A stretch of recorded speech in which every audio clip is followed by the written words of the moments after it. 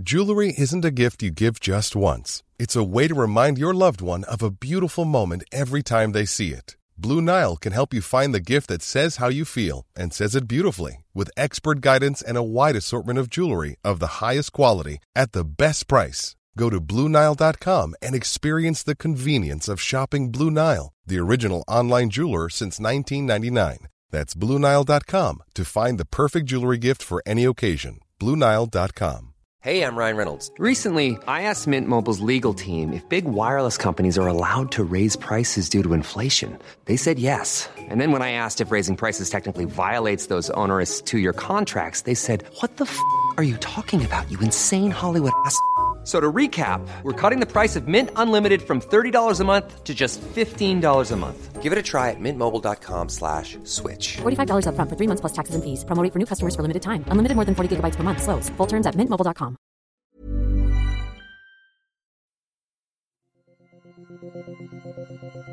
True Hauntings is a Human Labs original podcast. An advertising posted by the British real estate agency Home Domus 360 reads, "A small building in England that once was a medieval prison for people accused of witchcraft is now a cosy home in need of an owner. But prospective buyers should be forewarned.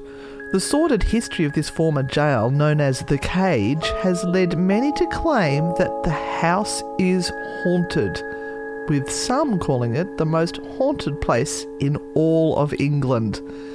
With a reputation attracting TV crews from around the world, this unique two-bedroom cottage comes available with many resident ghosts." There is definitely something very unusual and slightly creepy about this small house in St Osyth, Essex.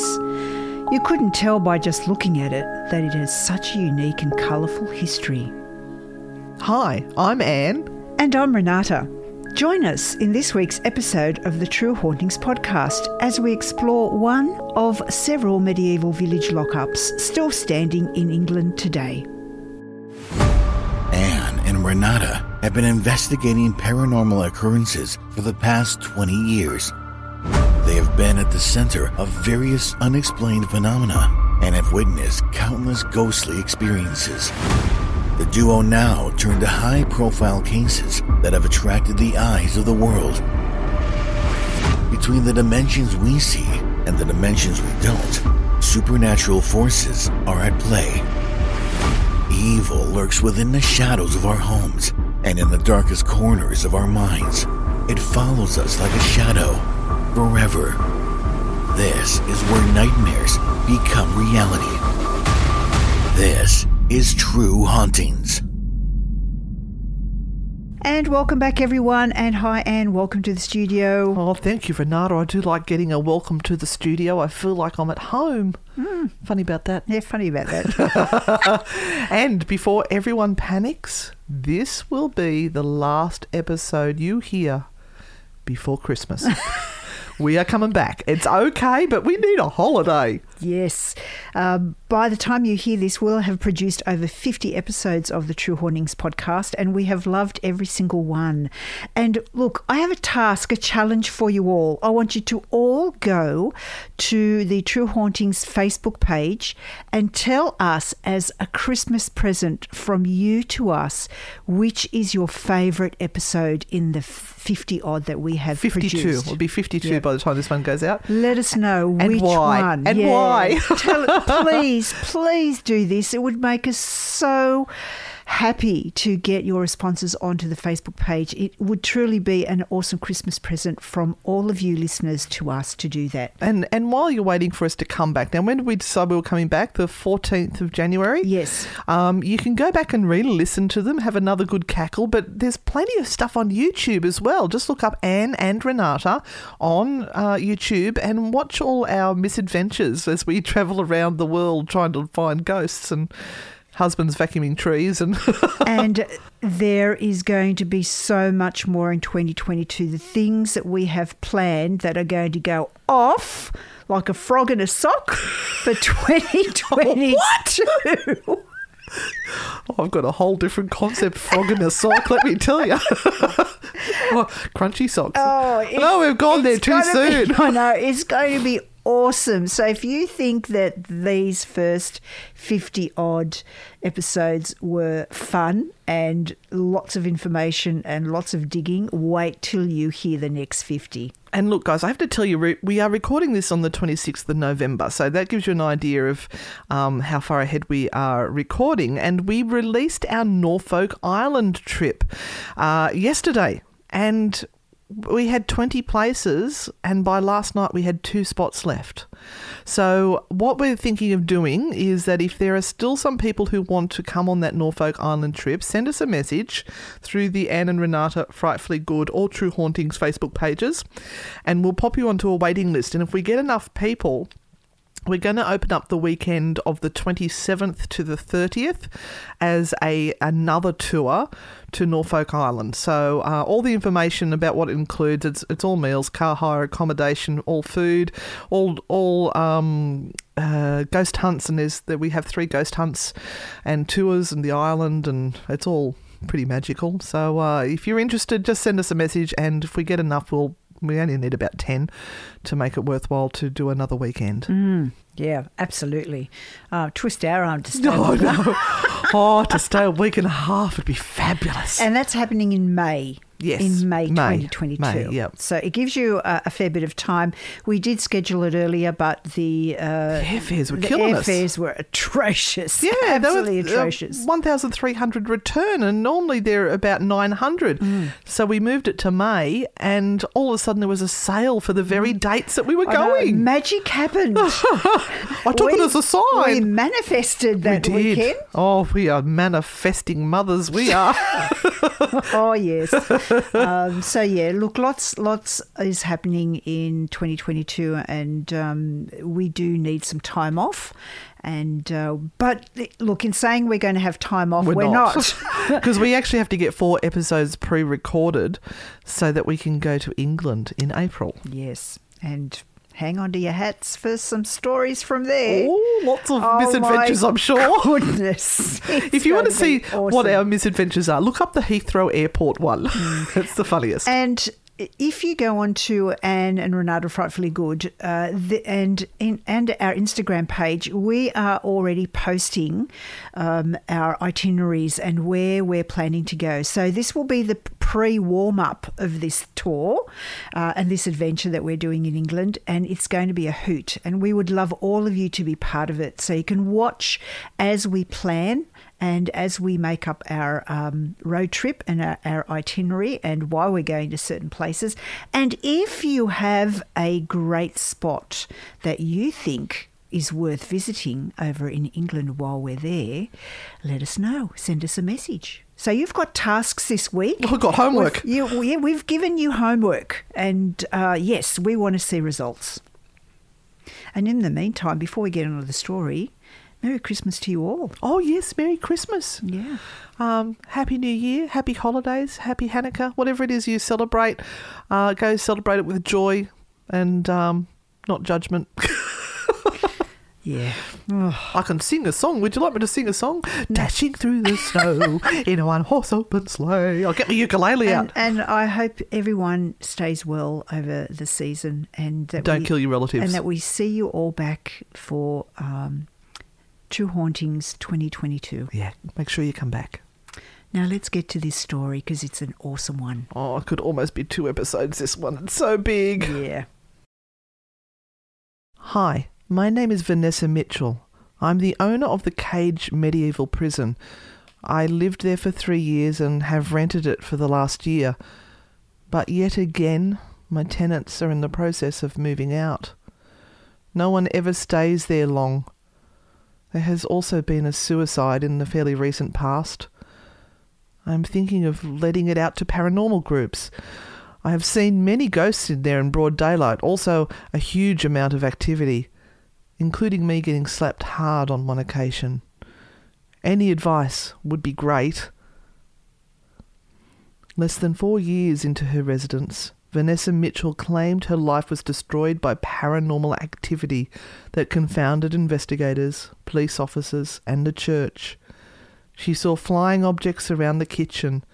She was punched, bitten, and thrown to the floor.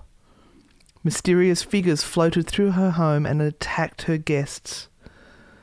After an investigation, John Fraser compared it to 112 Ocean Avenue in New York, the demonic family home in the Amityville horror case. So that little bit of a shortish soundscape today was an actual letter, well, the first part was an actual letter from the owner of the cage to the Society for Psychical Research in sheer desperation to get help and trying to work out how she can make ends meet. It's an interesting statement about people who desire to live in a haunted house and then have to live with the reality of living in a haunted house. Because we say all the time, we'd love to live in a haunted house. But would we if we were actually in the situation? Yeah, and it depends on how haunted it is. And this place apparently, allegedly, is pretty Off the haunted. charts. And it's tiny. It is. There's no hiding in this spot. It's kind of, tiny by our standards. And we've got pictures up on the True Hauntings podcast Facebook page. We will have. So take a check and have a look at one of the pictures that I'm going to post up, which is a picture of the cage itself many years ago, and now how they've literally built the home around it and extended it. It's almost the size of one of our outdoor dunnies. Yeah. Well, that's a toilet. Just a little bit bigger. Yeah, but it's a majestic, sweet outdoor dunny. A lot of the things that I've read about this case, and once again, the stories are everywhere, but it seems to be the same thing over and over and over again. So there's really no juicy bits that you can get into and go, that's... I don't know. I might have something. I'm going back to the whole thing of Vanessa really wanting this house. She kept on saying it was calling out to her. Yeah, because she lived in the area previously and she was drawn to it, and which often happens in these cases. Yeah, it was like it was standing there waiting for her to come in. Vanessa, come to me. Vanessa. And... Sorry. Poor Vanessa. Vanessa's not happy. No, she's not, because she's losing money. She was a young girl who moved in. I think she moved in initially with a friend, and they were going to share. Yep. And it was like this investment place. Yeah. It was an investment. And she was a smart cookie too. She's not... No, that's true. A desperate character. She was doing really well. Yep. And, she was kind of in the mobile home and sort of tourism industry and everything. Selling caravans and RVs. Yeah, I guess that all failed for her over the last couple of years too. Well, you're now telling my story, but that's okay. But anyway, I'm just saying, poor Vanessa. Poor Vanessa. She's not happy. Oh, dear. That Rose Hall thing, that was really funny. That's all we could say for weeks afterwards. But yeah, it's so this goes back to this thing, as we said, we see pictures and things all the time about places that are haunted and go, oh yeah, I'd live there, absolutely. But then you live there and you go, hold on, this might not be that pleasant. So yes. I'd give it a crack. Yeah, we'd give it a good crack. So I'm going to read a little bit about the history of this place, and I'm going to talk a little bit about the witch trials that are associated with the building. Because yet again, it was hard work for me to find anything really about St. Osyth and get into it. There's not that much of a backstory. It all seems to start with Vanessa. But the witch trials and everything are fascinating. They are. That's a good story. It is a good story. Tell it then. But it's not... All right, okay. Bloody hell, she's whinging about witch history. St. Osyth is a cursed little village in the country of Essex. Isn't that wonderful? That's how they... Welcome to our hometown. It is cursed, but you're welcome. It's 83 miles east of London at the edge of the North Sea, and the town's 4,600 souls live in medieval cottages arranged around a 12th century monastery and in cheap mobile homes that the British call caravans. That's going to upset all of the Australians that are listening. We call them caravans too. But we don't often live in them. Yeah, we have caravan parks, but that's more for the retirement community. Yeah. Oh, Essex, I want to go and check your place out now because it can't be as bad as all of this. I'm sorry, anyone that's listening from Essex. Look, that was a really wrong vibe, but I'm reading. Well, it's only from our research. Yes, St. Joseph's. Could I just say Banff? Banff. St. Joseph's exact. Stop it.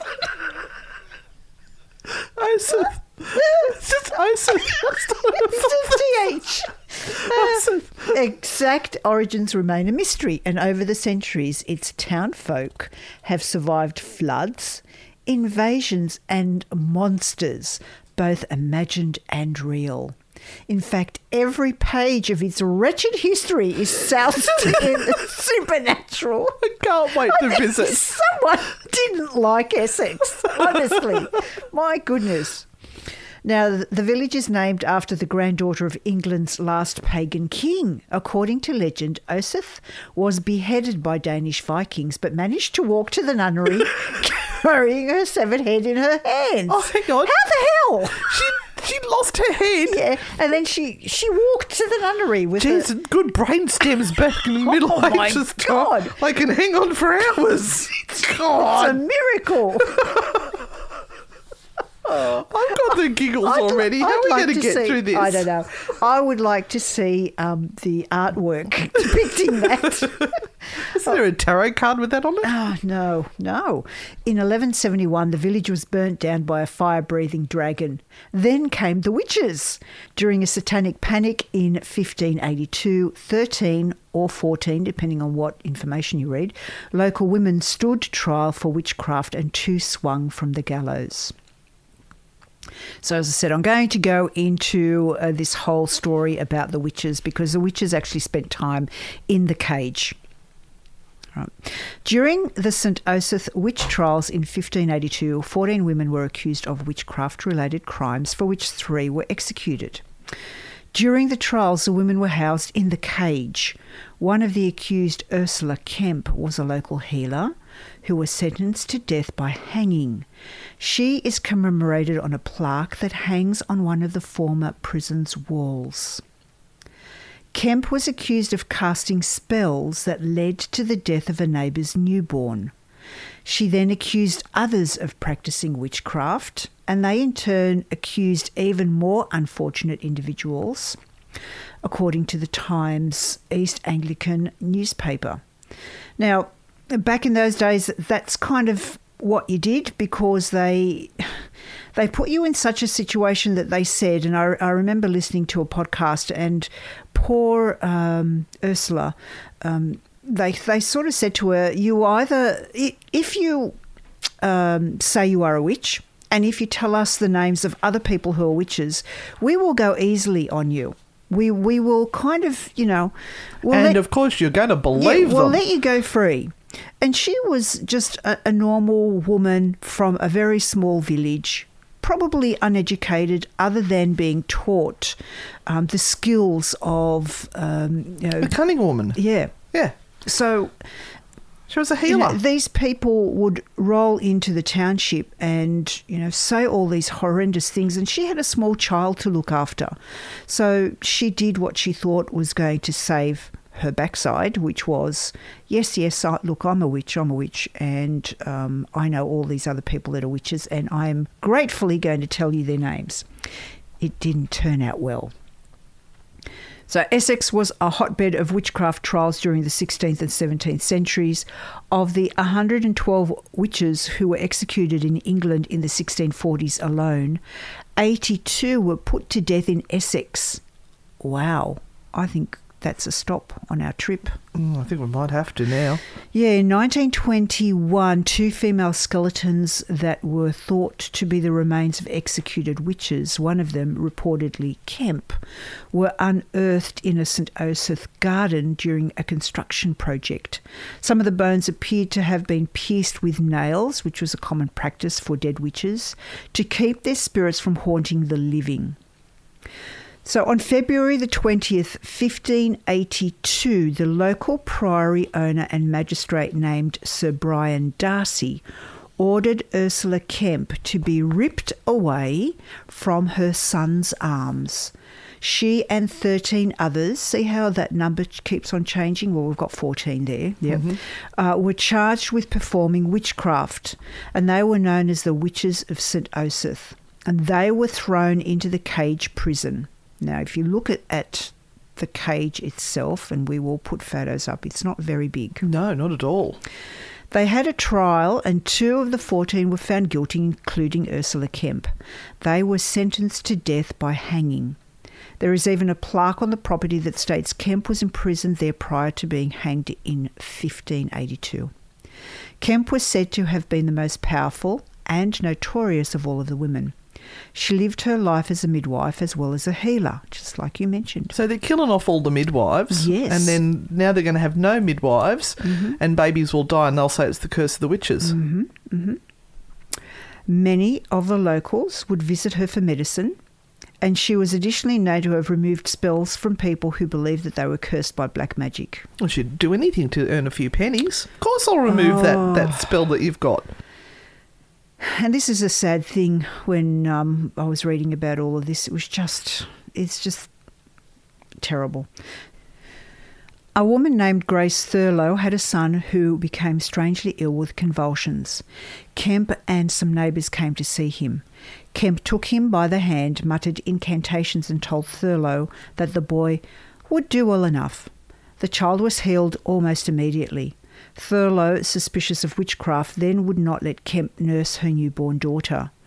The infant fell out of this crib and broke its neck, and guess what? Oh, it was Ursula's fault. It was Ursula's fault. So Thurlow and Kemp quarrelled violently, and Ursula threatened Thurlow with lameness. Oh, so she threatened to throw a spell at him. That's not a good thing to do during a satanic panic. No. So Thurlow was severely crippled with arthritis. That was so bad she could scarcely drag herself around on hands and knees. Oh, wow. It worked. Yes.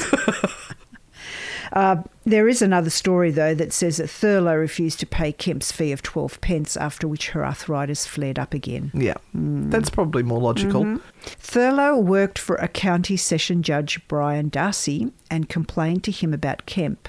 So Darcy investigated and coerced Kemp's illegitimate 8-year-old son Thomas to confess to incredible stories about his mother. Now, he coerced an 8-year-old boy to confess against his mother. Well, that's a decent individual there. That's a solid let human that statement just sink in. Yeah. So he told Darcy that his mother. Now this is 8-year-old Thomas, and I'm going to have to try and do my best with how, because this is Old English. Oh, we got some Old Englishy words, have we? Hath 4 several spirits. The one called Tiffin, the other called Titty, the third... I had to say it that way. I had to say Titty. The third, Pigane, and the fourth, Yak. And being asked what colours they were, saith that Titty is like a little grey cat, Tiffin is like a white lamb, Pigane is black like a toad, and Yak is black like a cat. Oh, well done. That sounded so ye oldie English. Yeah. Not. No. Thomas said that he had seen these familiars come at night and suck blood from his mother at her arms and other places on her body. He also said that the spirits had been given to godmother Newman, Alice Newman, in an earthenware pot. Darcy also found a man who claimed Kemp had bewitched his wife to death. Kemp denied these stories, but Darcy tricked her by falsely promising her leniency if she confessed. So Darcy literally said, look, you can't stay here any longer, but I promise that I'll take you out of this county, put you somewhere else. We'll make it all go away. We'll make it all go away. Just give me some names so that we can settle everyone down, because now everyone knows what's going on in this village. So we've got to accuse someone. But if you tell me who it is, I'll whisk you away, and then we can tell people that, we've punished you and you're never coming back, and the witches are gone. And so, fearing for her life, Kemp confessed to having familiars and consorting with other St. Osyth witches, whom she named Elizabeth Bennet, Alice Hunt, and her sister Elizabeth Marjorie. Bennet? Pride and Prejudice? Yeah. What? Oh, no. And her sister Marjorie Salmon, as well as Elizabeth Newman. So Hunt and Salmon were daughters of Old Mother Barnes, a witch of notorious repute who allegedly had bequeathed to them her familiars, 2 sprites like toads and one called Tom and the other Robin. These accused women in turn named others, hoping for mercy from the court. So this is where it all goes awry. It goes pear-shaped. Because everyone starts to accuse everyone else because they're told, well, We'll look after you. We'll look after you if name you some do. people and we'll look after you. And we all know how those witch trials go. No matter what happens, you're going to die. Yep. We're going to dunk you. Yep. Or burn you at the stake. Yeah, well, we'll dunk you. And so if you float to the top, you're You're a a witch, and we kill you. And if you drown, well, you weren't a witch, but you're dead. But your soul is saved. God, I'm sorry, but only men can think of this. I'm sorry. I'm sorry, but yeah. So Hunt confirmed her sister Marjorie as a witch, as well as Joan Pecky. Newman confirmed Bennett. Soon 14 women were exposed. Most of them were disreputable and or poor. Hunt's 8-year-old stepdaughter claimed that she had 2 little things, one black and one white, the which she kept in a low earthen pot with wall, colour white and black, and saith that she hath seen her mother to feed them with milk. Or if I say it the way it's written, Yeah, please do. the which she kept in a little lowy earthen pot with wall, colour white and black, and saith that she hath seen her mother to feed them with milky. What is it with the oldie Englishy? Wow. So Bennett admitted that she had 2 spirits, one called Sucken, being black like a dog, and the other Laird, being red like a lion. What's with these familiars? I don't know. It's called a pet. I've got three familiars. They're cats, and I've got another 2 familiars, which are dogs. So another accused woman, Annis Heard, was charged by her 7-year-old illegitimate daughter. Oh my God, they're getting children to accuse their mothers. Oh. And this happened in Salem as well. It was Yeah. all the testimony of a young girl. Yep. So this 7-year-old illegitimate daughter said that Annis had 7 avices or blackbirds as her imps, and 6 more who lay in a box lined with black and white wool. The accused elaborated stories on each other, especially about their familiars. The women were charged with crimes of bewitching animals, bewitching brewing. Oh, well, see, there you go. Nothing like a bewitched brew. Baking and butter churning. What? That's witchcraft. They bewitched baking Oh, they and butter bewitched it. churning. So if the bread didn't rise, which is the witch's fault. If the butter didn't Churn. coagulate, If it curdled. If it curdled, yep, that was a problem. Striking people with wasting sickness and bewitching people to death had nothing to do with poverty and No. not at all. Uncleanliness. No. Some accounts of the hysteria, such as by Reginald Scott, place the number of accused at 17 or 18 going to their deaths. Historian Russell Hope Robbins, citing more recent research of records, placed the number at 14, with 2 executions. With lurid stories and confessions abounding, it seems that convictions would have been certain of many of the accused. However, 2 women were not indicted at all. Strangely, one of these was Salmon, who confessed. 2 women were imprisoned but denied charges of bewitching cattle. Sounds fishy to me. And 2...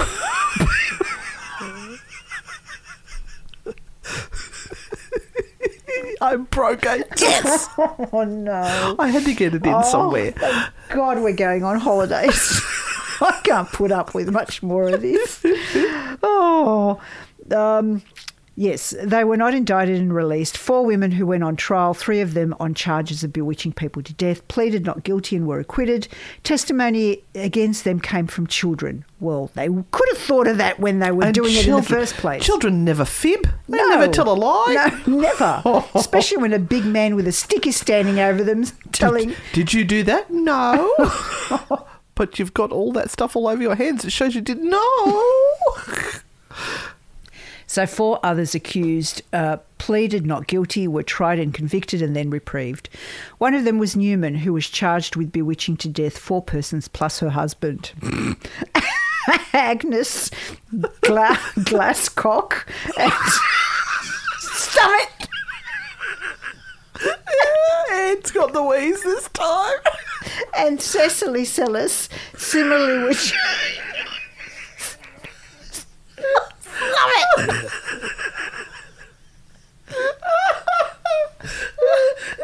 Cecily Sellis.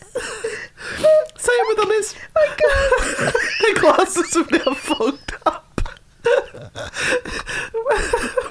Oh my God.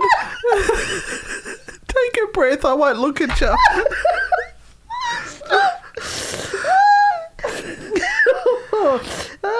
Agnes Glasscock and Cecily Sellis similarly were charged with bewitchment. It sounds like a skin disease. Cecily Sellis.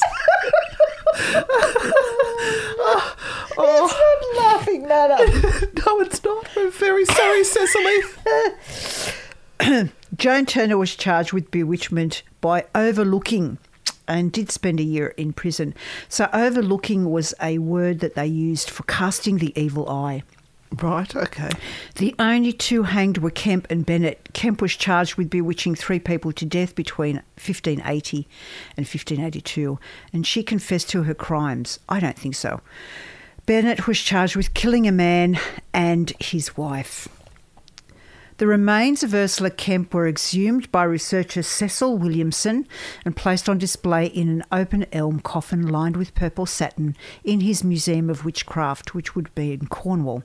The exhumation was televised. Oh! Williamson discovered that Kemp's body had been driven through with iron spikes, an old custom intended to keep restless ghosts and vampires from leaving their graves to haunt the living. Kemp's remains were kept by Williamson for his personal connection when he sold the museum in 1996. Now, why did I go through all of this? Because it's a fascinating glimpse into history and what people were... how people could be coerced and how things could get inflamed so quickly. And these places in England were small villages. So once the word got out that there was witchcraft afoot... Spread like wildfire. It spread like wildfire. And we have to consider that people living in Essex can possibly be the descendants of some of these people that were alive in the 1500s. And so this whole thought of ghostly attachments and apparitions and black magic would still be something very real in their psyche. And that's why when a place like this would be named as a place where witchcraft was and ghosts were, it would be very easy for people just to automatically assume that it is very haunted. And there's people hanging on to their pagan roots as well. Yes. So they have that belief mixed in as well. And a lot of it is simply knowing the herbs or the herbs, as we say in America, and the salves and the potions of the location to help heal back in those times. Absolutely. So they're killing off the people with the knowledge. And there might have been some quirky little things in there that they believed would help it along, but really it was the things they were making out of the local herbs and bushes, hashtag sacred bush, that were helping heal people or poison them. Yeah. And it wasn't a monastic centre. So I'm also going to throw into the mix the influence of the monastery on the township of Essex. And what we're referring to is this cell. The cage, but it was a holding cell. It was a holding cell that was used in small villages. Yeah. To hold, because this wasn't the town drunk. Yeah, the cage was used up till 1908, I believe, in holding people, and it would hold men, women, and children. So it had quite a long history. So even though we've got 300 or 400 years of history of people being held in this small little space, which when we look at the photos, it was completely built over and attached to the house next to it, the terrace next to it, and it became a home.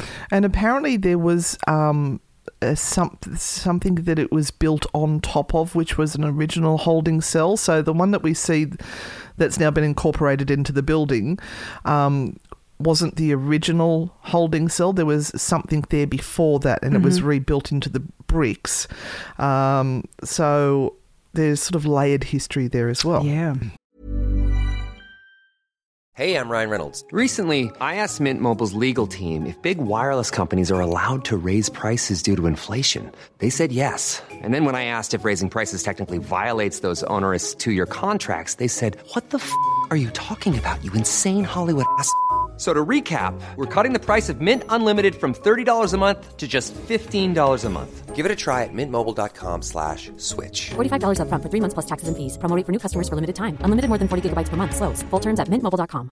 Planning for your next trip? Elevate your travel style with Quince. Quince has all the jet-setting essentials you'll want for your next getaway, like European linen, premium luggage options, buttery soft Italian leather bags, and so much more. And it's all priced at 50 to 80% less than similar brands. Plus, Quince only works with factories that use safe and ethical manufacturing practices. Pack your bags with high-quality essentials you'll be wearing for vacations to come with Quince. Go to quince.com/trip for free shipping and 365-day returns. If you thought the only way to get a more defined jawline with natural-looking results was through surgery, think again. Juvederm Volux XC is a non-surgical injectable gel filler that improves moderate to severe loss of jawline definition and can help you achieve natural-looking results with little downtime. Even better, this improved definition lasts up to 1 year with optimal treatment. No maintenance required. Improve jawline definition for a smooth, sculpted look with Juvederm Volux XC. For important safety information and to find a licensed specialist, visit Juvederm.com. That's JUVEDERM.com. Not for people with severe allergic reactions, allergies to lidocaine, or the proteins used in Juvederm. Common side effects include injection site redness, swelling, pain, tenderness, firmness, lumps, bumps, bruising, discoloration, or itching. There's a risk of unintentional injection into a blood vessel, which can cause vision abnormalities, blindness, stroke, temporary scabs, or scarring. Talk to a licensed specialist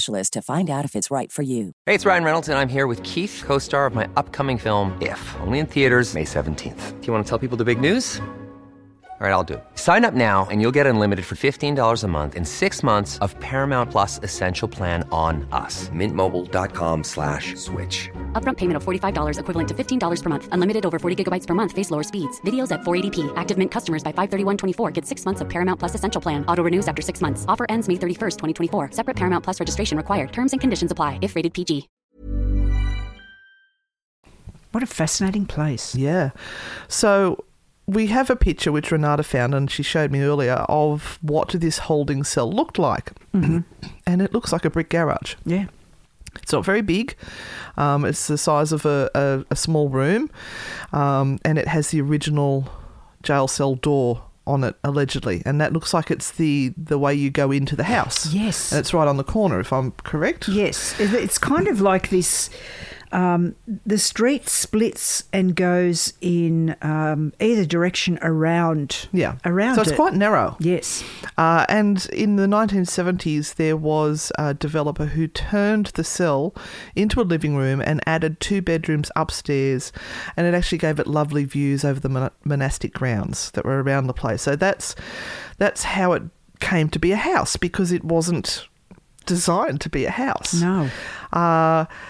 So the area, as you said, was known as being cursed and active. Apparently, there's even stories of people nearby who've had books go flying off the shelves and that sort of thing happening. But I want to get on to Vanessa, who was the person who bought the house, and what she knew, Vanessa Mitchell, before she came to buy this house. Mm-hmm.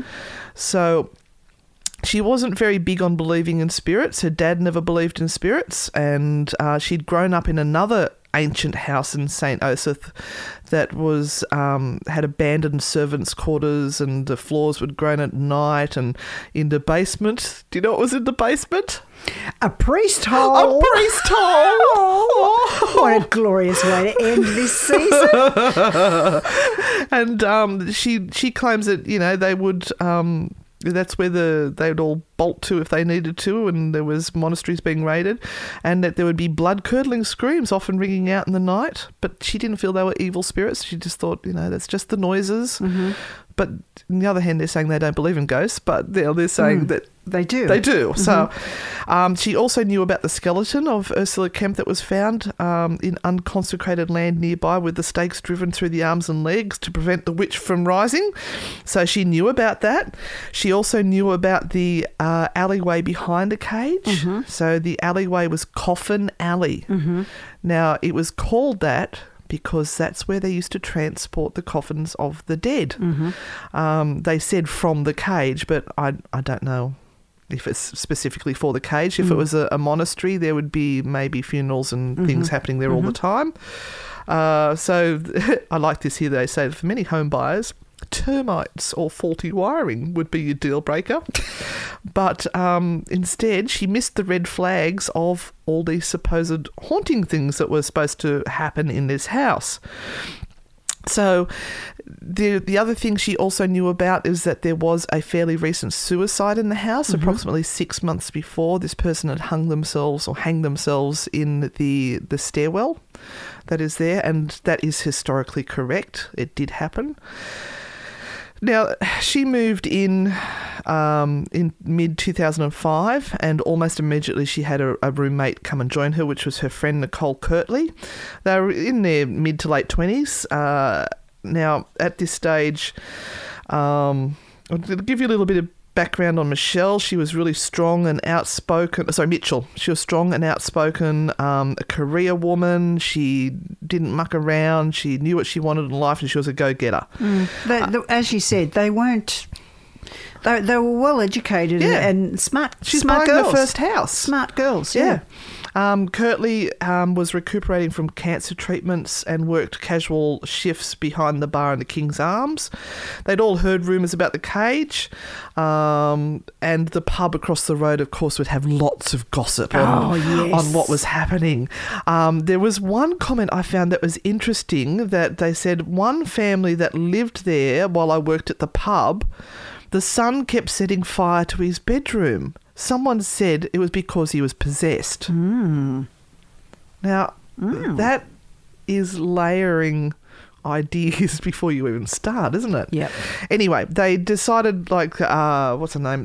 Vanessa was going to make a nice cup of tea as they were moving in, and it was apparently beautiful inside, very old-fashioned and with wooden beams exposed and crisscrossed walls. And anyway, she was making the cup of tea. She heard footsteps, and she turned around expecting to find her friend moving in, but what she saw was a black fog drifting through a door. Oh. Now, she was a little bit shocked at seeing that. Apparently, she broke out in a cold sweat. And when she peered out the window into Coffin Alley, she could see that Kirtley was still outside. So she knew it was nothing to do with her. And she didn't want to upset her friend. Her friend had been sick. And she's a paying tenant as well. She's going to help pay the rent. The last thing you want to say is, guess what? Yeah, I just got a ghost. Yeah.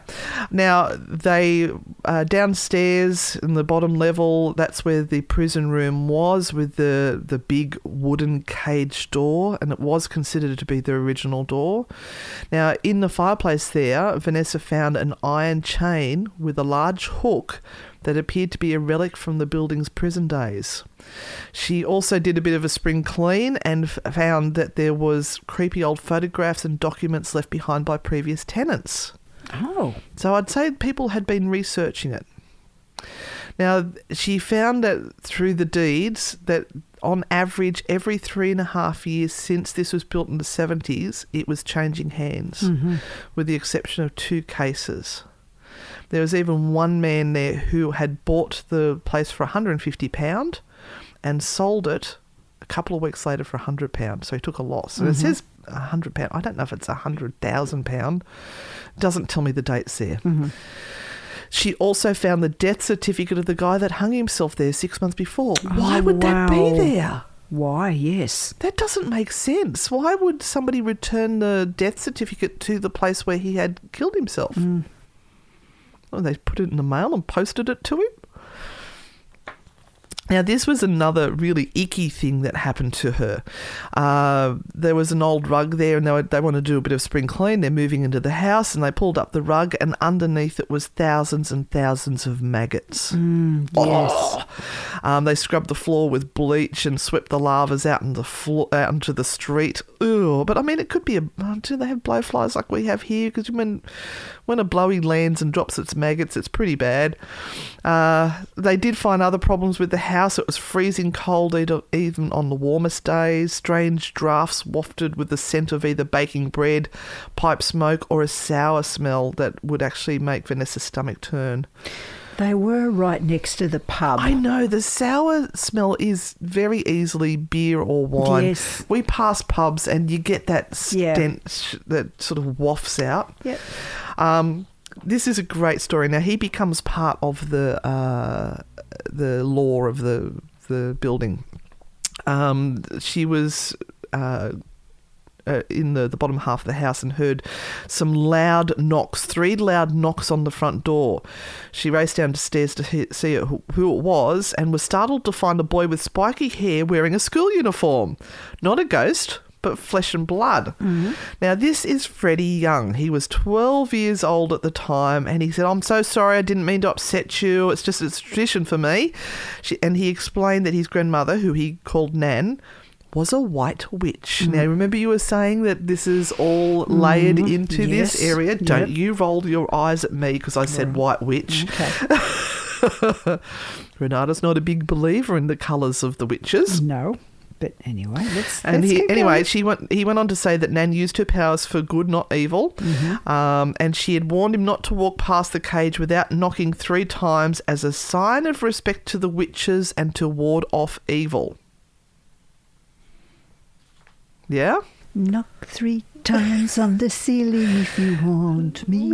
Oh, that's... But isn't the 3 knocks always a sign of a mocking of the Trinity in the ghost hunting TV series? Yes. Oh, all right, so who is it that haunts the house? Who is it that we think... Now, I'm going to be jumping in and out of bits and pieces here. So it's thought that Ursula Kemp is haunting it. Now, she was middle-aged, illiterate, poor, cunning woman, so she was into the medicinal herbs, as we mentioned. And we know all the story about her disagreement over payment and all that sort of thing. But is it her? We don't know, but there's a few little hints as we go through all the stories to work out who the ghosts are, and I have a theory. Now, let's go back to the living.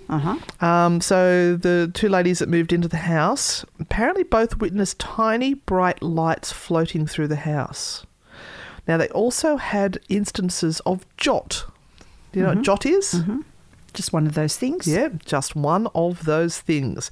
And that is normally when something will disappear and reappear. And I really put that down most of the time that we've forgotten that we've done it or somebody's accidentally picked it up and moved it. But they were finding that it wasn't just their stuff that would be moved and put into weird places, but stuff that didn't belong to them started to turn up. Oh, okay. That's an so it's apport. like a port, an apport.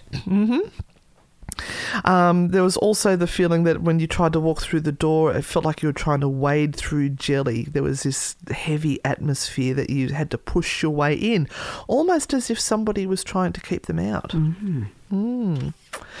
Now, remember Freddie, the 12-year-old? His granddad used to drink at the pub across the road. And he was sitting out the pub one day and he looked up and he saw an old woman in the cage's window. Now, Ursula Kemp would have been middle-aged. I thought that was most amusing when you said 25 to 35 or something for middle-aged. Geez, we must be dead. Yeah, 1,000 times over. But she would have been considered an older woman, not a young whippersnipper. Snapper. Whatever it is. Yeah. So is that Ursula that they're seeing? Now, there is another story as well that as the ladies were getting ready for a Halloween party, they decided to have a Halloween party in a haunted house. Why not? What could go wrong? I like how they were saying... Did they pull out a Ouija board? They apparently dressed up as slutty witches. Slutty witches? Well, they didn't say slutty, but they said they were sexy. Right. And good on them, I say. And as they were applying their black lipstick, they heard a huge crash downstairs, and they ran downstairs, and there was nothing except that oppressive atmosphere of somebody being there. But it seemed to be that after Halloween, so this is in the first year that they've been living there, things started to pick up. So whether the witches there didn't take kindly to them dressing up as sexy witches, the TV volume would keep going up and down. Fridge magnets would fly across the room. Curtly saw a soda can slide across the kitchen table on its own. The old chain they'd found in the fireplace started to swing violently at night, and the door in the hallway would slam shut with a bang. And then at night, Mitchell started to hear disembodied voices of infants. That's a lot. That's very poltergeist, isn't it? Very. I'm going to hark back to the placement of the building, but never mind. Yeah, no, you could go. Yeah, because the placement of the building it's surrounded by a whole lot of other buildings. It's attached to the terrace next to it. It has a pub across the road. So voices carry. They do. They do. And we've got about 15 minutes left, and I've got like 20 pages. All right. Keep going. This is interesting. It is. Hang on. I think that's printed twice, so maybe I only have 19 pages. So with that, the ladies decided that they needed some help. All right. Even though Mitchell was sort of not into all this and she's fine to live in a haunted house and whatever, they've decided to head over to the Reverend Martin Flowerdew, such a lovely name, Flowerdew, who was known as a trendy vicar. Yes. He's the one with the earring. Yes, that controversial earring, isn't it funny? They had to put that into print. And I will let you know where I've got this information from. It was a fantastic article. It really... And I listened to the audio version and got it was glorious. Very well done. Yeah. So he agreed to come over and, but however, for this interview that this is part of, he declined to comment on the story. Oh, they never do want to come back and say anything, do they? No. So the vicar walked in and he sat down in the front room and we had a really long chat.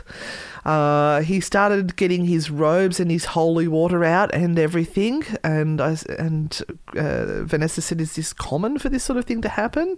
And he was really into the history of St. Osyth, so he knew all about it. He said, "I'm going to tell you this.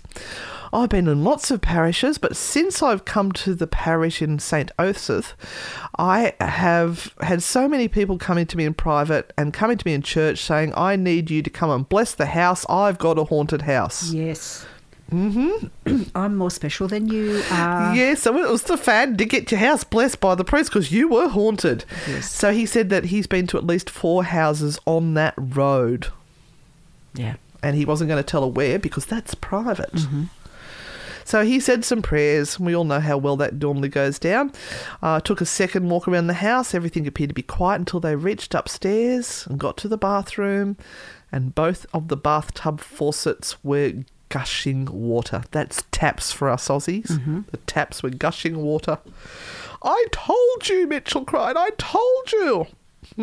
Anyway, the vicar then said he didn't feel right about the house. He said, I can feel it. But if you've got any problems, call me. They didn't bother. They felt like it really hadn't done much for them at all. Now, at this stage, Vanessa has met a nice young man and's fallen in love with him. They decide that they're going to run off to Vegas and get married. He didn't believe in ghosts or anything at all. He remembers sitting in the bed one evening watching TV and they had a Coke can at the side of the bed and it literally flew off and smashed on the other side of the room. But Vanessa got cold feet and decided, no, she better not marry him. It was all a bit rushed and he wasn't the right person. She cancelled a few days out. But that means she's now alone, apart from her mate. And she found herself sleepwalking. She said that she seemed to sleepwalk at the same time every night and she'd end up waking up every night in the hall by the place where the previous owner had hanged themselves. I always get that wrong. Felt like the house was goading her. She'd hear voices in her head that whispered, "Kill yourself, kill yourself, kill yourself." So at this stage, the other one's boyfriend has moved into the house. He doesn't believe in ghosts either. After several months living in the cage, he flatly refused to be left alone inside the house. So they made this pact that at no stage would they leave themselves alone in the old prison for any reason at all. And they had to start planning their lives and schedule so that that there was always 2 people within the house. But Kirtley got pregnant. And she decided she had to leave. They just couldn't bring a child up in that house, which was fair enough. So her and her boyfriend moved out and found their own place. But that meant that Vanessa was now on her own. Yes, what she do? Yeah, she tried to fill the place with visitors as often as she could. And this is where other people started to witness what was happening. And this dude, Neil, who was in the army, spotted blood on the floor. 20 or 30 droplets of deep red blood splattered on the floor as if dropped from a pipette or a bleeding nose. Now, apparently one of them worked as a nurse, so they knew that it was blood. It wasn't anything else. And the first thing they thought of was that something had sort of got into the house. Apparently crows used to fly into the house all the time or smack into the house. And they thought maybe one's just got inside and hurt themselves, or a cat or an animal. So they searched everywhere and could find nothing. There was another stage where Vanessa said that she felt like somebody was biting her ear. That's odd. And she just screamed and screamed. So at one stage she was feeling very unwell and she thought it was the house, and she kept going to the doctor and they kept giving her loads and loads of medications, thought she had a pelvic inflammatory disorder. One stage she ended up in hospital and the nurse put cold gel on her and got the ultrasound out and said, "Oh, congratulations, you've got a 5.5-month-old baby in there." Right. Oop, Tanana. Right. Apparently she screamed about that too. She refused to look at the screen. She was just so shocked. Well, after visiting doctors who didn't pick up on anything... 5.5 months pregnant. That's just... That's more than halfway. That's outrageous. Did she not feel the baby move? Well, she probably thought she had gas. I never knew a baby was going. She knew that a baby was not going to be safe in that house, and she started to panic. She didn't know what she was going to do. She could barely cope in the house alone. Never mind anyone else. How is she going to do this with a baby? Now let's go back again to Ursula Kemp. I just want to find a little bit of interesting thing here. She too was a single mother with an 8-year-old son. So. An illegitimate, so unwed mother. Yes.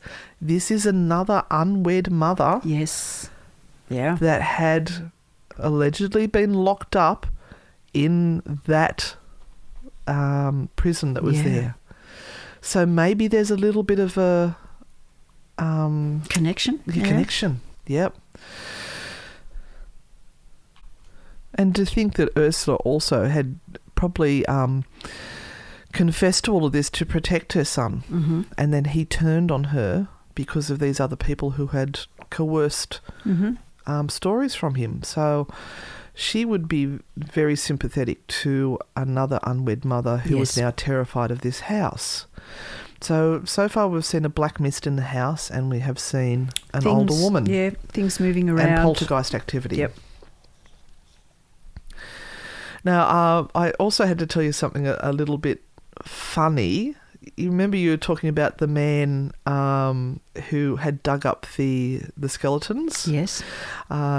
He actually, once he dug them up, started to charge people to come and have a look at them. Oh, yes. Did you know that? Yes, I read about this, yes. And not long after, his house unexplainedly was engulfed in fire, and a fireman fell into his witch's pit. Fearing a curse, the locals reburied the bones, and they were eventually sold to England's Museum of Witchcraft and later to an eccentric artist. And that's what you were talking about, Robert Lenkiewicz. Well, it's a bit like my name. Yeah, so I and then eventually they were reburied in St. Osyth, so that they were put to rest. All right, now we're hitting September 2007, and she's pregnant, and the recession is hitting. And her work selling the caravans and the RVs dried up. Nobody could afford them. She used to live off the commissions, and she was doing really well. She was great at selling them. The interest rates almost doubled her payment. She's lost her housemate. She's starting to get into dire circumstances with a baby on the way. Yeah.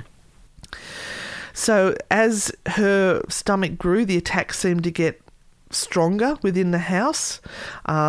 She said that she was looking in a mirror, and all of a sudden I felt 2 hands shove me and I hit the floor. I fell into the spare room.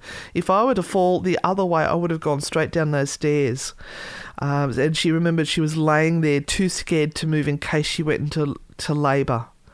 So was somebody trying to get rid of the baby and harm her? I don't know.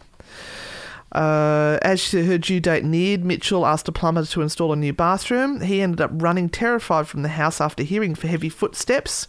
A friend tasked with repairing an electrical fault in the cage told Mitchell later the force had tried to push him down the stairs. Stairs seem to be a popular thing. Now, young Freddie, that we'd met earlier, who's now a chatty teenager, loved to spend time with her at the cage. Nan was not happy. No. So she'd actually cast a protection spell on him. There was a quote that they said in here. I thought it was hilarious that Nan was well known as being a witch and was often spotted flying into town on her electric scooter. Isn't that great? So anyway, he had come to visit, and as he was walking in the door, he heard a voice whisper in his ear, "A man, that shit won't work here." So we've got a man who has recognised that he had an enchantment on him and was saying it doesn't work. He spun around and there was no one there. Now, it wasn't long before this male character actually made his presence known to Mitchell, to Vanessa Mitchell. She was just watching TV and she said, "I've seen this man before, but I could only see him from the waist up, and he was gliding very, very slowly, looking at me, gliding past the beams. I saw him so clearly. He even had, the laughter line, so she could see that clearly what he was. He had spiky black hair and he had old-fashioned clothes on. I couldn't see him from the legs down, but she sensed that he was a jailer." Now, she gave birth to her baby on Christmas Eve. Oh, it's almost their anniversary or their birth.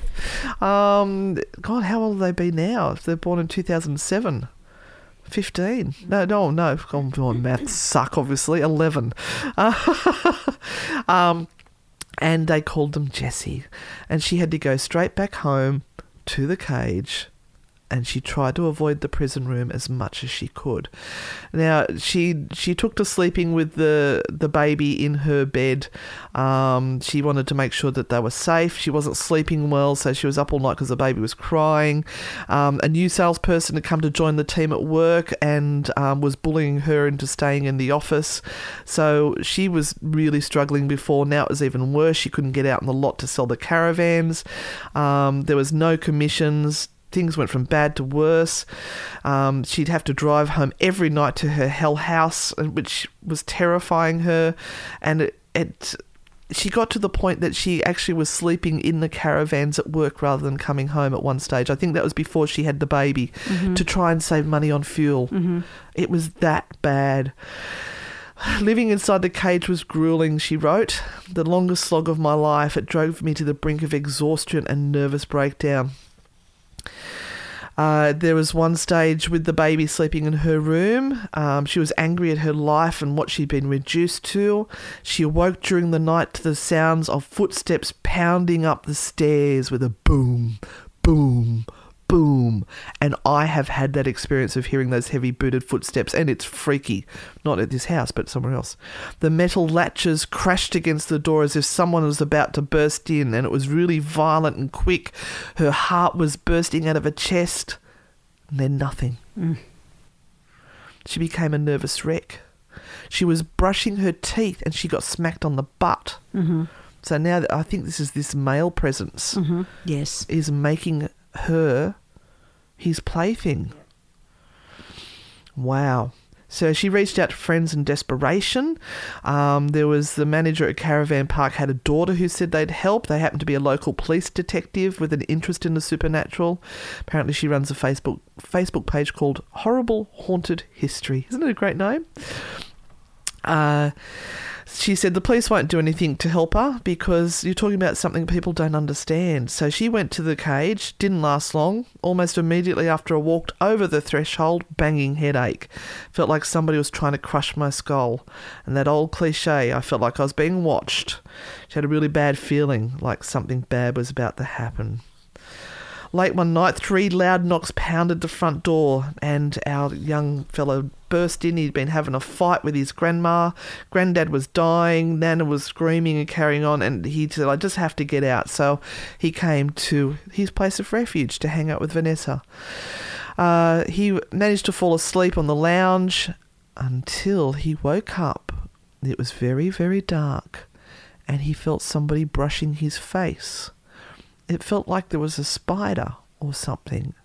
He opened his eyes and looked about. And next to him, he says, I shit you not, there's a woman. And she's on her knees and she's stroking my head and brushing my hair. Oh. So that's a very protective energy, isn't it? Yes. So we've got... Again, Ursula? Could be. They were a little bit terrified. So now we've got Vanessa still sleeping with Jesse in the bed. For one time, she put him down for a second and mysterious forces threw him off the bed onto some drinks she kept on the floor. Luckily, the glasses didn't break and they were fine, but she realised she needed to get out of there. Mm-hmm. A baby can't protect themselves. We're now up to February 2008. It's winter. And Mitchell found herself on the street, about to have to go home for the night, and she just couldn't summon the courage to walk back through those doors. She tucked her baby inside her coat to protect him from the cold and thought, what are you going to do? You have to go back in there because all his stuff is in there. You've got to go to work in the morning. The snow started to fall. If you don't go in, you're going to freeze anyway. And she took a deep breath and pushed open the ancient door. At that stage, she was exhausted and tired. She put Jessie asleep into one of the rooms and she crept downstairs to press some clothes for the morning alone in the prison room. As she was ironing her blouse, all of a sudden she heard some jaunty electric music filling the air. She looked down at her feet and several toys had come to life. Jessie's Thomas the Tank Engine. 4 or 5 of them all at once started chugging around my feet. And she realised this was a warning. She screamed out, Jessie! Screamed and climbed those stairs 2 at a time. There was a bloke standing at the top of the stairs, not a burglar, but a ghostly figure standing between her and Jessie. Apparently he was dressed in modern clothing. Oh. She dashed past the apparition and grabbed her son and said, I'd rather be homeless. I'm not living there because it's unlivable. So with that, she's put the house up for sale. She went and moved in with a friend nearby. And this is around the stage that she has messaged the Society for Psychical Research with that letter that I started with at the start. And she said, I'm thinking of, I've got to pay my bills. I'm about to go bankrupt. I've got to find some way to pay for this house that I can no longer live in. So that's where she got John Fraser involved. And he decided that he would, he's part of the Spontaneous Case Committee, and visited the cage and conducted interviews. Now, rather than conduct an investigation, he actually wanted, before she released it to the paranormal investigators, he wanted to gather all the stories, which is why this story has been put together so well, because he has documented it.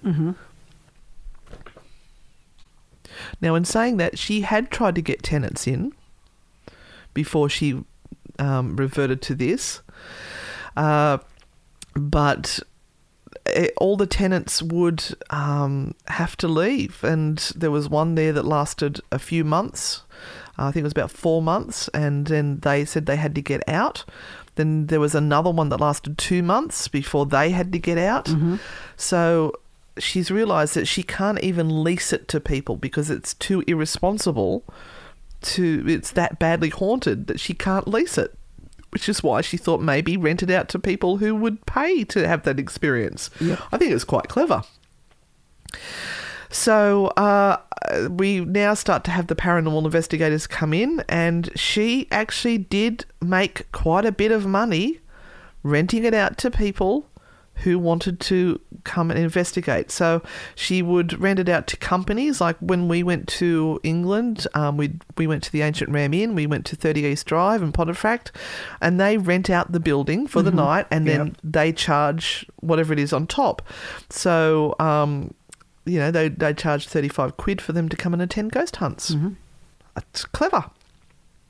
So, of course, once you do that, the tabloids get hold of it and started to report it as the most haunted house in Britain.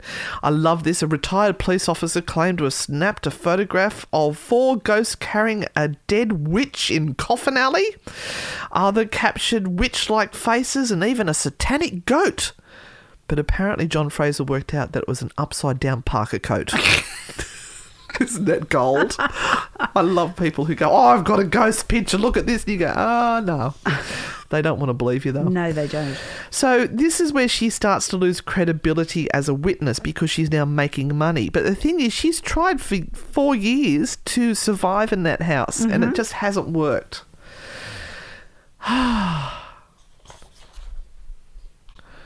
So in come the paranormal investigators now. Oh, and of course they have lots of experiences, don't they? And once again, it's all front-loaded with the idea of that this is a witch. There's witches and there's jail warders, and so... Oh, it would all be known by now, and there would be stories and things, and the town would be talking, and so it'd be huge. Already preloaded before you walk in. So I'm going to, because I still literally have another 9 pages in my hands, I'm going to whiz through quickly some of the things that have happened. There was bangs heard coming from the bathroom in response for someone trying to make communications like knock twice for yes and that sort of thing. Someone experienced a pebble fly across the room in the main bedroom. Another person heard growling sounds in the kitchen. Probably someone's stomach. Mm-hmm. How many times do we get growling stomachs and people who need to break wind? There was the sounds of heavy objects being dragged across the floor. They did have people come in and do some filming in there, and they saw the chain swinging back and forth. So there was a lot of people who have witnessed things that had happened there. Oh, there was a Ouija board. Oh, I do like a Ouija board. They heard a loud noise and a Ouija board. Was found to have been thrown across the cage where it was previously standing in the corner. I remember there was another one too where one of the guys that was living in the house, and they'd been digging out a hole trying to find bits and pieces, and he'd left the room and came back, and a vase that had been sitting over the other side of the room had been placed into the hole where they'd been digging. Oh. Isn't that cool? There was some scratches. Back of legs were scratched. There was another one with some blistering that was examined by a doctor. Said it was burn marks. There's people who experienced emotional changes coming into the house where they'd suddenly feel a rage come upon them. There was a male investigator that was reduced to tears after being prodded and bruised on the back of his legs. So it goes on and on and on. But let's get to is this really haunted, and did this really happen? Because I have to wind it up. I can report on so much. First off, there is something I would like to debunk. Okay. It's possible the witches were held there. They weren't necessarily held there. If they were, it would have been for a very brief amount of time. Sorry. That's the ghost calling. before we were very rudely interrupted by Jack from India on the phone call. Yes. Who's telling you that she's going to have a phone taken off her because of Telstra or something. I don't know. I get sick of these phone calls. All right, so a little bit of debunking. Were they even there? We don't know. They do have very good records saying that where they were, these people did exist and they were taken to somewhere else, but they would have been kept probably in that cell. But it would have been a very brief amount of time. The bodies that were found nearby in unsanctified ground. Yes. Well, those skeletons were looked at by an archaeologist, Jacqueline McKinley. They're not female? They're not female. They were male. No. And the iron spikes were recent additions designed to enhance the witch story. Oh, no. And Charles Brooker, who was the fellow that did that, the grandson Paul made a confession. Granddad put the nails in there. He was embellishing things. Oh, no. Doesn't that just make you annoyed? Pope. So these skeletons have been taken off and been given a grand burial as the witches. No. Be rolling over in my grave on that one. And then, of course, we have the thing that she was making money out of it. But I don't think that was... Yeah, look, I think that's the least of the issues, really. It's like everything else. If you've just lost your house and you're trying to feed yourself and a child, you'll do anything. Yeah. And there's nothing wrong. I mean, she was leasing the house and she was renting the house. People were given something in exchange for that money. And I would be paying money to go in there and spend some time to try and have some sort of activity myself, just like we did for 30 East Drive and Ancient Ram Inn. That's happily. True. Yep. But sadly now it has been sold to someone else who apparently moved in December, I think it was, last year. So they've been in there almost a year. I don't know what's happened, but they're very quiet. There was something else I was going to mention. So now I'm going to go back to my theory. Okay. So I think that there was a malevolent, nasty jailer that may have still been there and didn't like the fact that there was unwed mothers in there that were pregnant and was probably giving them a hard time. If there was going to be a ghost, that's what I'd say it is. Then we've got this feminine energy, which seems to be a protective sort of energy. Whether it's a ghost or whether it's one of her ancestors, Vanessa's ancestors, who are there trying to protect her and look after her, or Ursula, who knows? Was it a witch? Don't know. But there does seem to be these two different entities, one protection and one attack. So what do you think? With all of this that we've laid out here, is this a true haunting or not? Oh, my goodness. I don't know. I can't. I want it to be... She will not commit. I want it to be true. I want it to be true because there's such a fascinating history associated with this site. But, you know, when you look at it... And in most cases, these were holding cells. No one stayed there long. Yeah, they didn't die there. No, they didn't die there. They would have died there. So why would they come back and haunt there? Yeah. Unless it's the emotional turmoil of what happened with her son, going against her, and that can imprint itself. That trauma can imprint itself on a location, possibly. Yeah. I would like to know more with regard to all of this and more layers, because we're only hearing the juicy story, the story everyone wants to hear, which is about the witches. But there would be another... It's a great connection. It makes a great story. Yeah, there are many other people who had spent time in that cell that we don't know about. Yeah. We would have to go through the historical books and information to find out. We don't have that much time. No, who had been there and, and it had been used up to 1908. Yes. So that's quite modern, considering it's 1500 we're talking about these witches. Yes.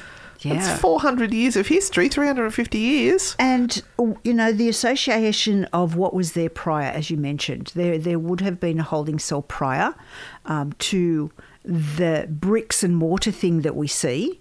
And so what did that look like? Who was there? How long were they kept there? From the historical point of view and haunted historically point of view, there is so much energy in that spot. And there's a lot of witnesses before the paranormal investigators moved in. Yeah. There is a lot of people that had things happen to them, not quite as dramatic as Vanessa. She is the main story giver for what has happened because she spent the most amount of time there. So has she embellished it to make it more attractive for ghost hunters to come in and investigate?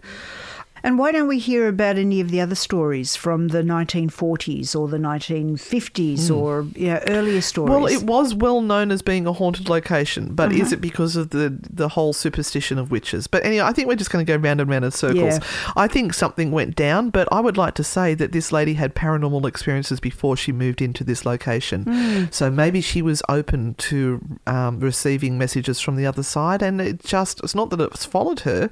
She's moved into a new location and has been open to it. And she's brought it through. Very much a catalyst. And, of course, being pregnant, it just sort of amplifies everything. I just realised I didn't even get to the 6 pages of notes I made in my other book. I can't keep going.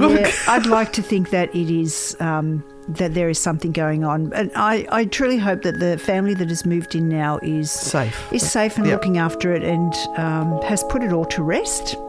Yep. But we have a fabulous history that we can share. And guys, I hope you have enjoyed this episode of True Hauntings. It was a great one. I've enjoyed it. And we'd just like to take this moment to wish you all a very merry, happy Christmas, happy holidays, whatever it is you want to be happy about. You guys be happy about it.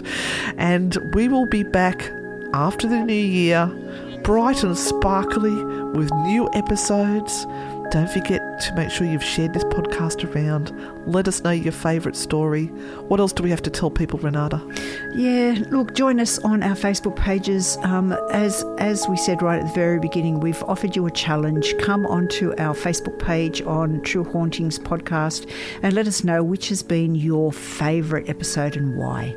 And thank you to everyone who has helped make this podcast happen. We wish you Merry Christmas and a Happy New Year. And, of course, in the new year, we'll see you on the dark side because that's where we love to live. Bye, guys. Thank you for listening to this episode of True Hauntings. If you like the show, give us a 5-star rating and leave a review. Subscribe on Apple Podcasts, Spotify, or wherever you're listening right now. For more on Anne and Renata, follow @Anne and Renata on Facebook, Instagram, TikTok, and YouTube, or visit their website, www.anneandrenata.com.